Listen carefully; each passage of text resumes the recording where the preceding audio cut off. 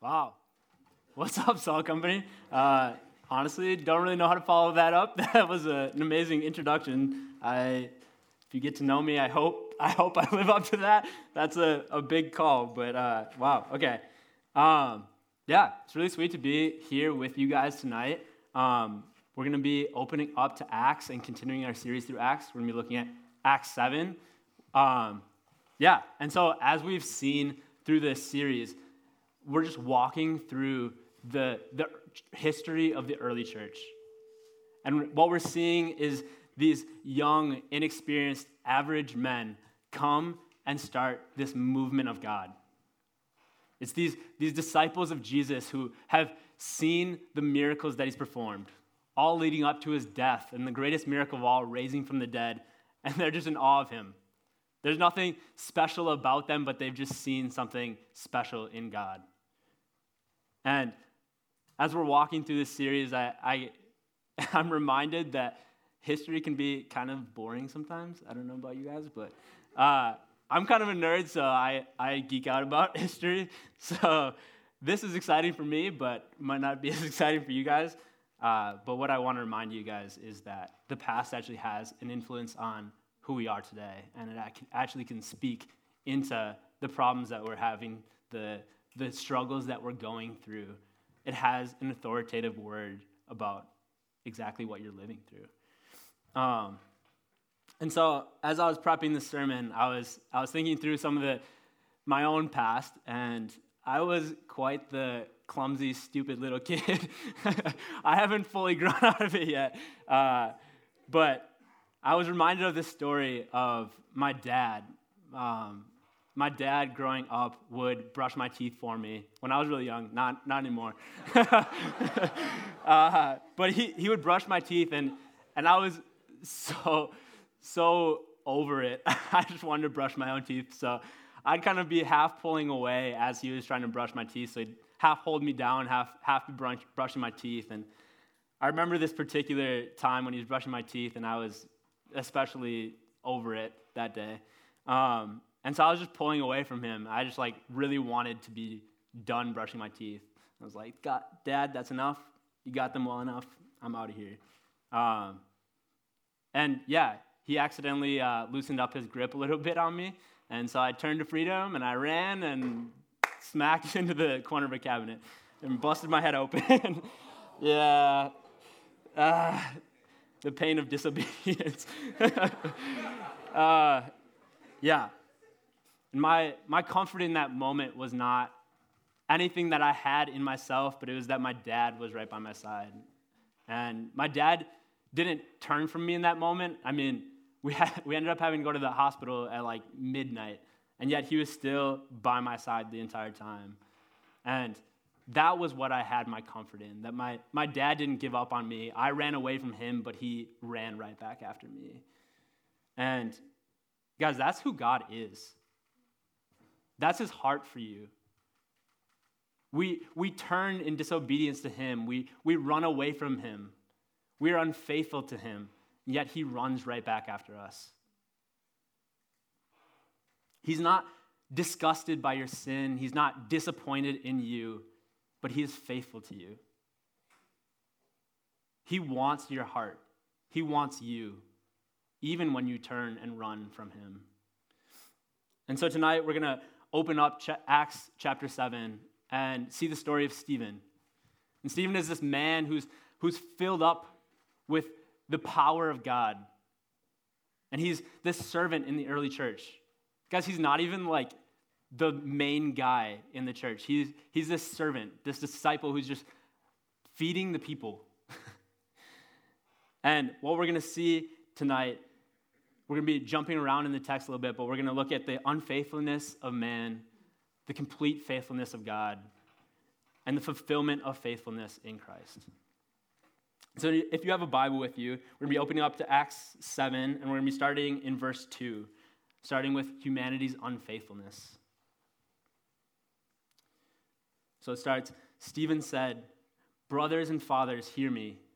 The God of glory appeared to our father Abraham when he was in Mesopotamia, before he lived in Haran.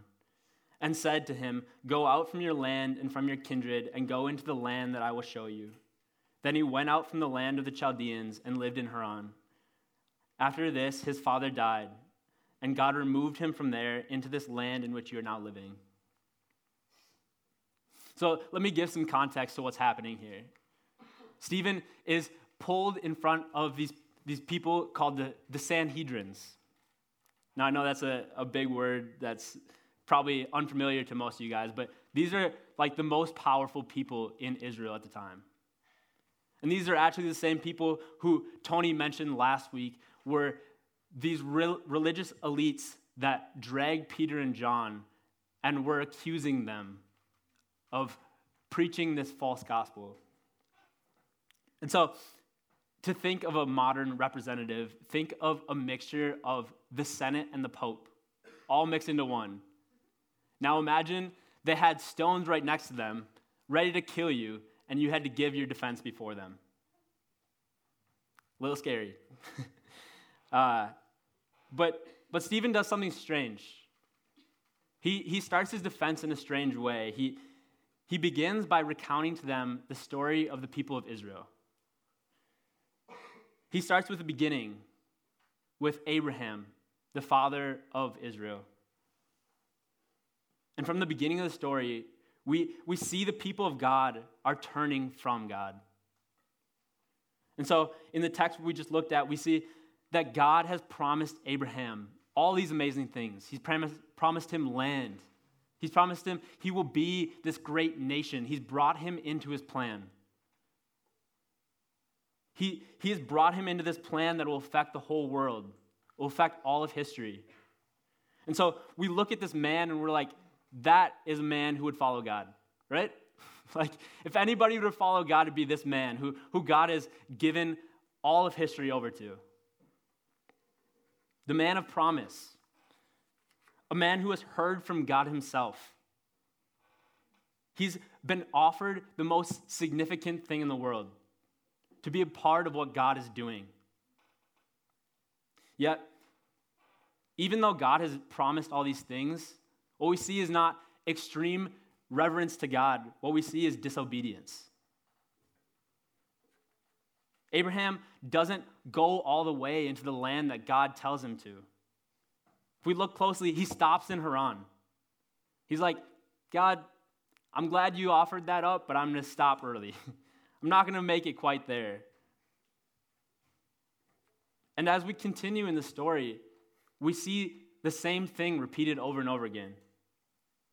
And as Stephen continues, he talks about the grandkids of Abraham, these men called the patriarchs.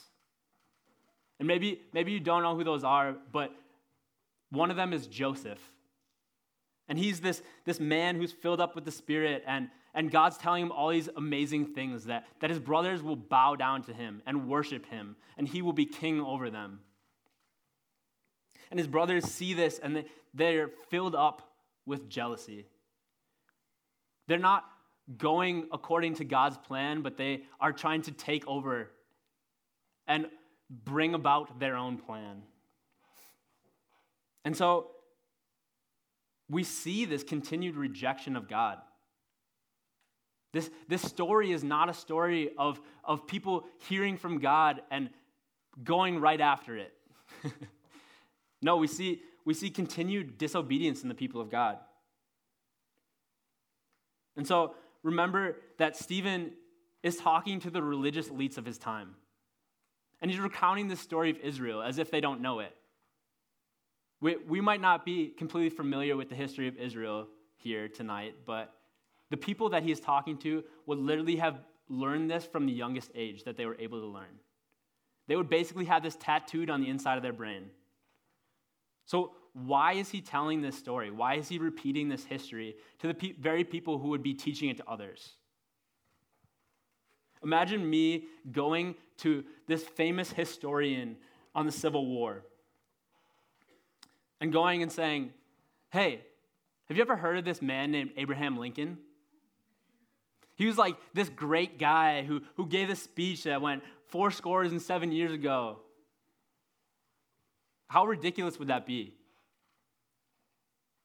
he would either be thinking two things. He'd be thinking I was playing some dumb joke that made no sense on him, or he'd think I was so full of myself that I thought I was better than him, that I knew better. So why is Stephen rejecting this knowledge of the people he's talking to? Why is he repeating this history as if they don't know it? Wouldn't he be so prideful to think he knows the history of Israel better than the people who would be teaching this to others? But he's not just giving a history lesson. He's trying to show the people that he's talking to their very hearts. And he's doing that by pointing to the past, pointing to what God has revealed throughout history, to say, this is the nature of man. This isn't just your nature, but it is all of man's nature, to reject God and to turn from him. He's trying to convince the leaders of their own sin and disobedience by reminding them that that has been the story of Israel from the beginning. And what Stephen is telling those men still holds true today. If you are a human being, it holds true to you. Even if we claim to know God and honor him as God, we are sinful people, and we continue to turn away from the beautiful truths that he has revealed. But Stephen doesn't stop there. He doesn't stop at the patriarchs. He continues recounting the story of Israel. And he continues into the Exodus story, the story of the people being brought out of the land of Egypt where they were slaves. And what they end up doing is God miraculously saves them from this slavery, and they turn around and worship idols rather than him. For the very thing that he did in saving them, they worship other beings for that same thing. And man, I feel like that sometimes. I don't know about you guys, but I do this on a daily basis. I have a closet full of idols in my life. And guys, I'm not weird. I don't have actual physical idols. I don't have a bunch of idols made out of precious metals. That's just not my thing. But I think we think because we don't have physical idols, we don't have any idols.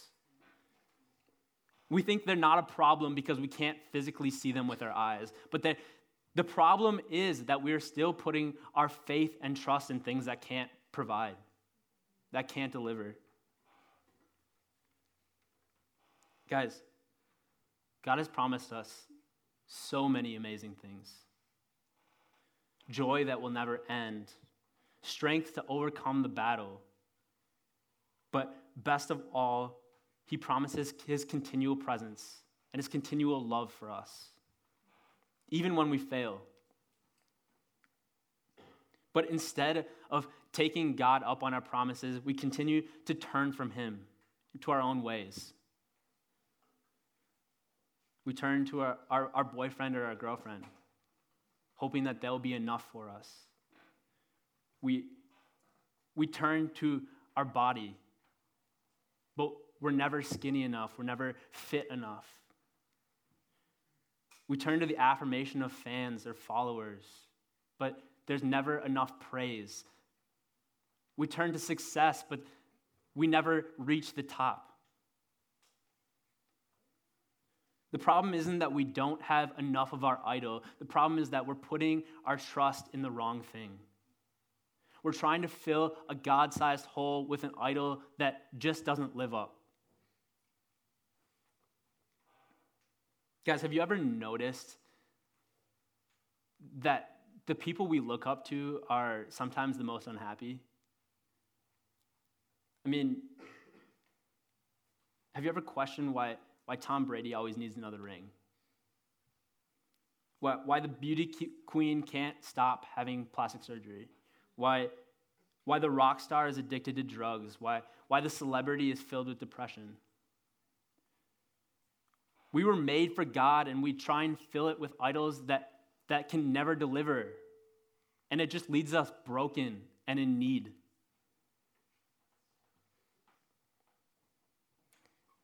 Guys, one of the hardest things for me growing up was realizing that I'm not magical.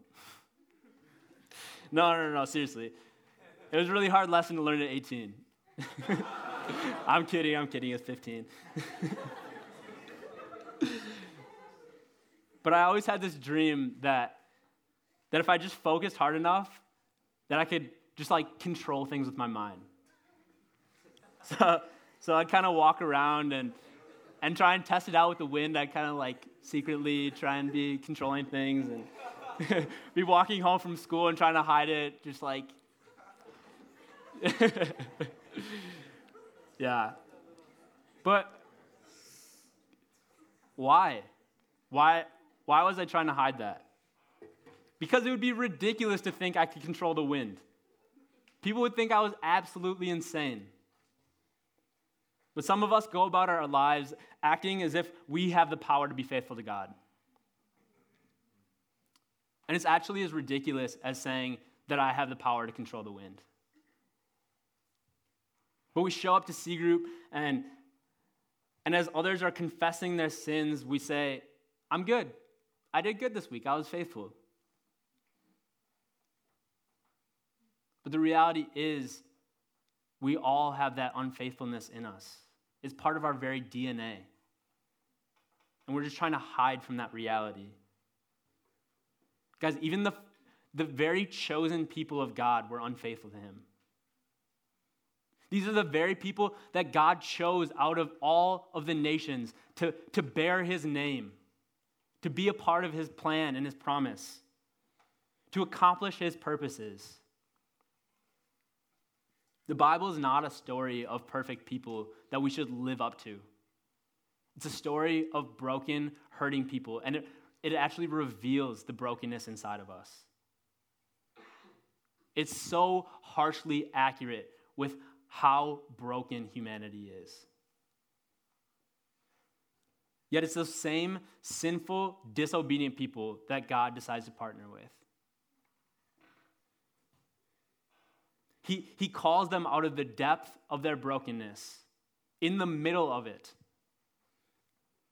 and decides to partner with them. He doesn't just start with telling us what to do. He starts by giving us an identity of holy and loved. And out of that identity, he calls us into his plan and his purposes because he knows they're good. Guys, you in your sin are walking on a bridge. Between this world and the next, and at the bottom is this deep cavern.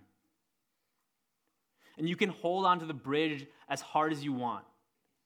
With all of your strength, you can grab onto that bridge. But if the bridge is not secure, it doesn't matter at all. It is the strength of the bridge underneath you that matters, not the strength of your ability to hold on. And that bridge is whatever you are putting your faith in. And guys, God is a strong bridge. He is a faithful bridge. And he will hold you to the end. But the idols that you're putting your trust in are not. They will fail you over and over again. It doesn't matter how strongly you're holding on to those idols, they will crumble and fall. But God is that faithful bridge. And so we see that God is never-endingly faithful. Look with me to verse 30. Now when 40 years had passed, an angel appeared to him in the wilderness of Mount Sinai, in a flame of fire in a bush. And when Moses saw it, he was amazed at the sight. And as he drew near to look, there came the voice of the Lord. I am the God of your fathers, the God of Abraham and of Isaac and of Jacob. And Moses trembled and did not dare to look. Then the Lord said to him, take off your sandals from your feet, for the place where you are standing is holy ground. I have surely seen the affliction of my people who are in Egypt, and have heard their groaning, and I have come down to deliver them. And now come, I will send you into Egypt. And just as the story of Israel is this continued story of the people's brokenness and their unfaithfulness to God, it is also a story of God's continued faithfulness. We see vividly in Moses' experience what is unrecognizable in most of our own lives, what is harder to see in the rest of history. That God is faithful to his promise and redeems his people out of the consequences of their sin and disobedience. Even though the people of God are stuck in slavery because of their sin, God has planned good things for them. God is all-knowing, meaning he already knows that those very people that he is saving will turn around and worship other gods as soon as he lets them out. But that doesn't stop him from being faithful. He saves them even knowing that they will be disobedient once again. God sees and knows your sinfulness. He knows what you do late at night or on the weekends. You might be able to hide it from your friends and your family, but God sees it.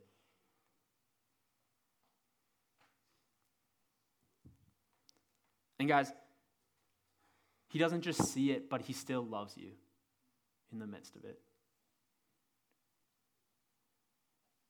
Guys, from the beginning, the people of God are just plain stupid. I mean, I might be totally ignorant in thinking that I would be different, but come on. God literally comes down and talks to them face to face, and they say, that's cool. I'm good. I think I have it down. I think I've got a better plan. Their decision-making skills are so terrible.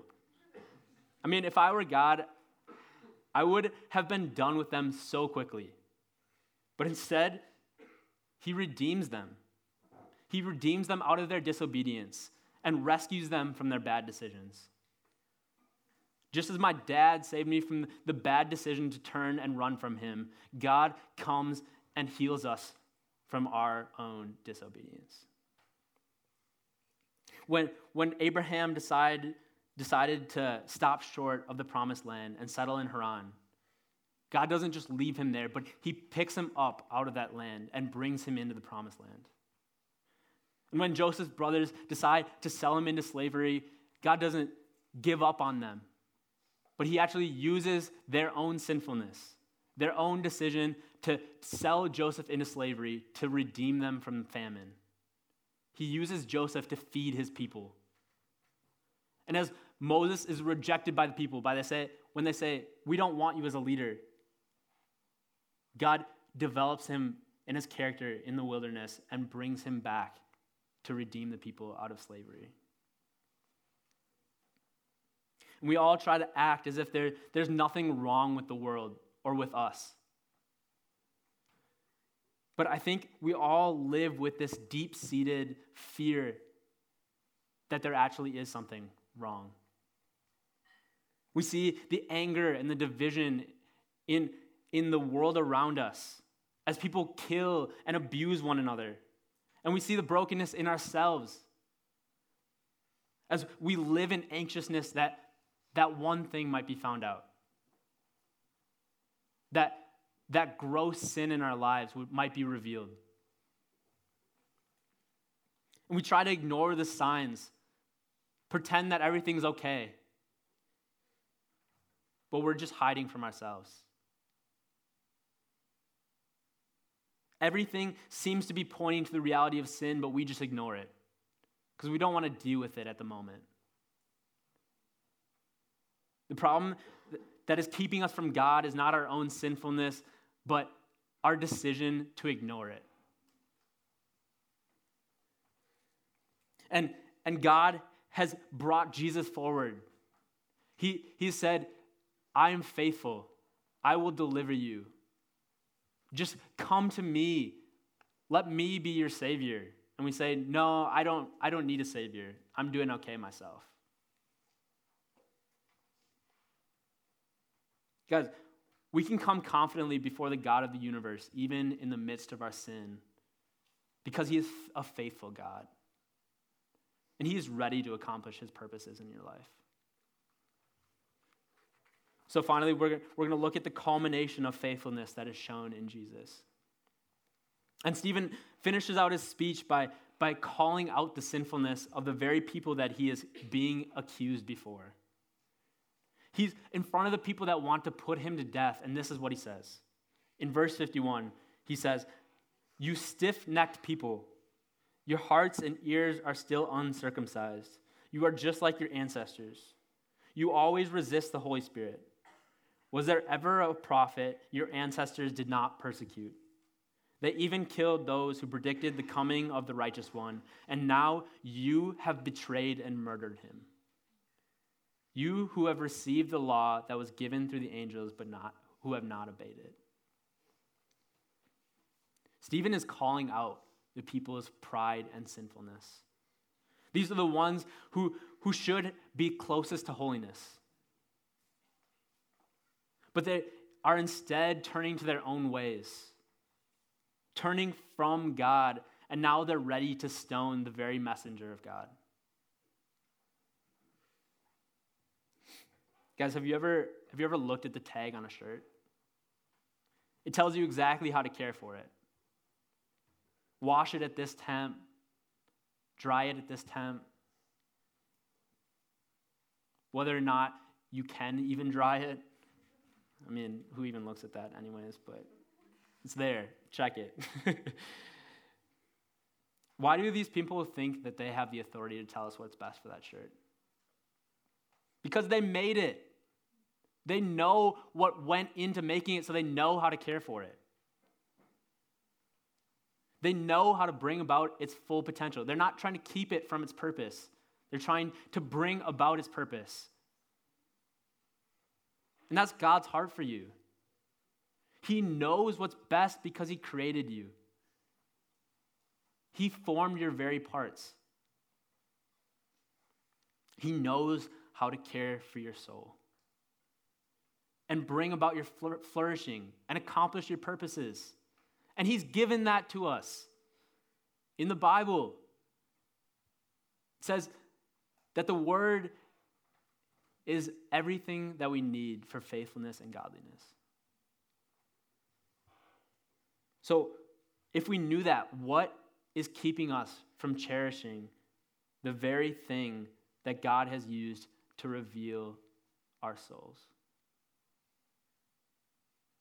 What we need is not to fill ourselves with our own desires, to have a nice, comfortable life, but what we really need is to be in the presence of our Creator. In God is where fullness of joy is found, and the further we move from his presence, the further that we will be from the experience of the goodness that he has to offer. Did you notice what Stephen says in the middle of calling out their unfaithfulness? He tells them that they persecuted and killed Jesus. But he doesn't call him Jesus. He calls him the righteous one. Now, why would he use that title for him? That's not something that we often see as a reference to Jesus in the Bible. But I think what Stephen is pointing out is that Jesus' character is so in contrast to the characters of the Bible. He's pointing out that Jesus is righteous. Literally, he does the right thing. And as if Stephen is saying, not only did you not do the right thing, but you killed the only one who ever has. The problem is that we're broken. And in our brokenness, we're dirty. And we're trying to clean up ourselves. We're trying to be cleaned by these other things. But the problem is, dirty can't clean dirty. And Jesus says this. He says that sin doesn't originate outside of us, but it originates in our hearts. And so we can't clean up, because to clean up would mean to go to the very core of who we are. There would be nothing left of us if we were to simply clean out the dirty parts. Because God is completely holy. He is light, and in him there is no darkness. And in our sin, we are that darkness. Guys, have you ever noticed darkness residing in sunlight? No, because it can't live there. And that's the same as God's righteousness. It can't live in the midst of sinners, of dirty people. We can't stand in the holiness of God because it would utterly destroy us. We couldn't be cleaned by God because his nature is so against evil that it would wipe us out. But guys, this is the good news. That Jesus came down and paid the price for our sin. And he wasn't dirty at all. He lived this righteous life. He was the righteous one. And so he had the power to clean us up, to make us righteous once more. Jesus' faithfulness on our behalf has cleansed us of the unrighteousness and allowed God to come in and be faithful to his people. And this is the Jesus who walked the earth, who walked it completely righteously. From the beginning, he rejected the temptations that came his way. From the devil tempting him in the wilderness to give his power to do the wrong thing. To the people coming and trying to drag him to Jerusalem to be their king. All the way to denying even his own life on the cross. He understood God's will for his life. And he followed it to the end, giving up everything in the process so that he could clean us. The very people that put him up on the cross. And that once again we could come before God.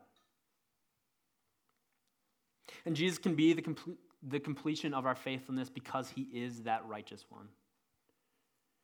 He can therefore take on our own punishment. And he can be our representative because he remains faithful to the end, because he is fully God. He lived the perfect life even as we turned our back on him and allowed him to take our place on the cross. Unlike us who are completely unable to remain faithful to God, Jesus is completely unable to be unfaithful to us. And he actually has the power to tell the wind and the waves where to go. Unlike me who just thought I could be magical, Jesus actually has that power. And that's why he can take this place as the righteous one, because he is God. Guys, we turned and rejected the author of life, the righteous one. This was the ultimate example of our unfaithfulness. But it's also the ultimate example of God's faithfulness towards us. He uses this very act of our own unfaithfulness to show his great faithfulness. And he uses the rejection of his son for his good purposes, to bring us in, to clean us, to heal us. And I could end the sermon here. I could repeat the words of Stephen to you, to get your act together, to stop being unfaithful to God, to stop being unfaithful to the righteous Savior. But that's not where the story ends. The story ends with Stephen, rejected by the religious elites and ready to be stoned to death. But even as they're raising their stones to kill him, he knows the end is near. And yet what comes out of his mouth is not curses, but blessings and forgiveness. Stephen doesn't reject the people. He doesn't hold their sin over them, but he shows them forgiveness. How is he able to do that? It's because he knows the heart of Jesus. He knows the end of the story. He knows that Jesus himself was dragged out of the city just like him. He was cruelly tortured to death on a cross by the very same people who are before Stephen. But rather than bringing the rightful wrath of God upon them, Jesus poured out his forgiveness. He took our place on the cross, as he does now in heaven, interceding for us and allowing God's righteousness to dwell with unrighteous people.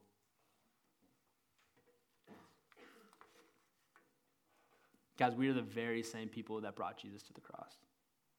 We carry that same sin and rebellion inside of us.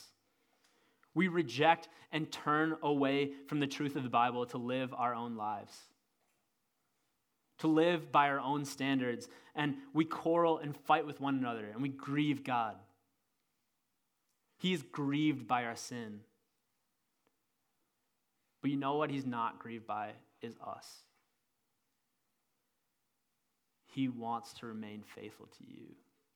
He loves you. And Jesus is inviting you, unfaithful, rebellious people, into the kingdom tonight. Not based on your own righteousness, but based on the faithfulness that Jesus showed. Stephen wasn't any different than the men that murdered him. He was a man just like them, and so he had that same disobedience inside of him. And what made him different was that he had come to the foot of the cross. He had seen Jesus portrayed for all the world to see. Stripped naked, abused, tortured, dying, breathing his last breath. And he gazed up at the broken body of Jesus, and he fell in love with a God whose faithfulness covered his own sin. And in the process, he got caught up in a love so big, a story so great, that it was worth dying for. And even more than that, it was worth living for. And guys, I don't know about you, but I'm sick and tired of my unfaithfulness. I'm tired of knowing that I'm doing the wrong thing over and over again. I'm tired of trying to rely on my own strength because I suck at it. Guys, I'm tired. Aren't you? What Jesus is offering us is to give up on all that we're trying to do in ourselves and to just look to him and say, God, you're faithful. I trust that. I want you. And what God can do is transform us unfaithful people into faithful people by looking at the faithfulness that he showed. And slowly we might be transformed into people like Stephen, who live our lives based on the faithfulness of God. Let's pray that God would make us more like Stephen by dwelling on the faithfulness of Christ.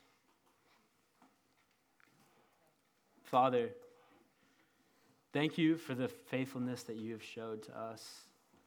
God, I've been so unfaithful. I've been so unlovable. And yet you continue to pursue me. You continue to show your faithfulness to us. God, would we be reminded of your faithfulness, and would that be what carries us through to the end? Would we not be a people marked by our own ability to come to you, but would we be marked by people that are loved by God, that are in such pursuit of him because he has first loved us?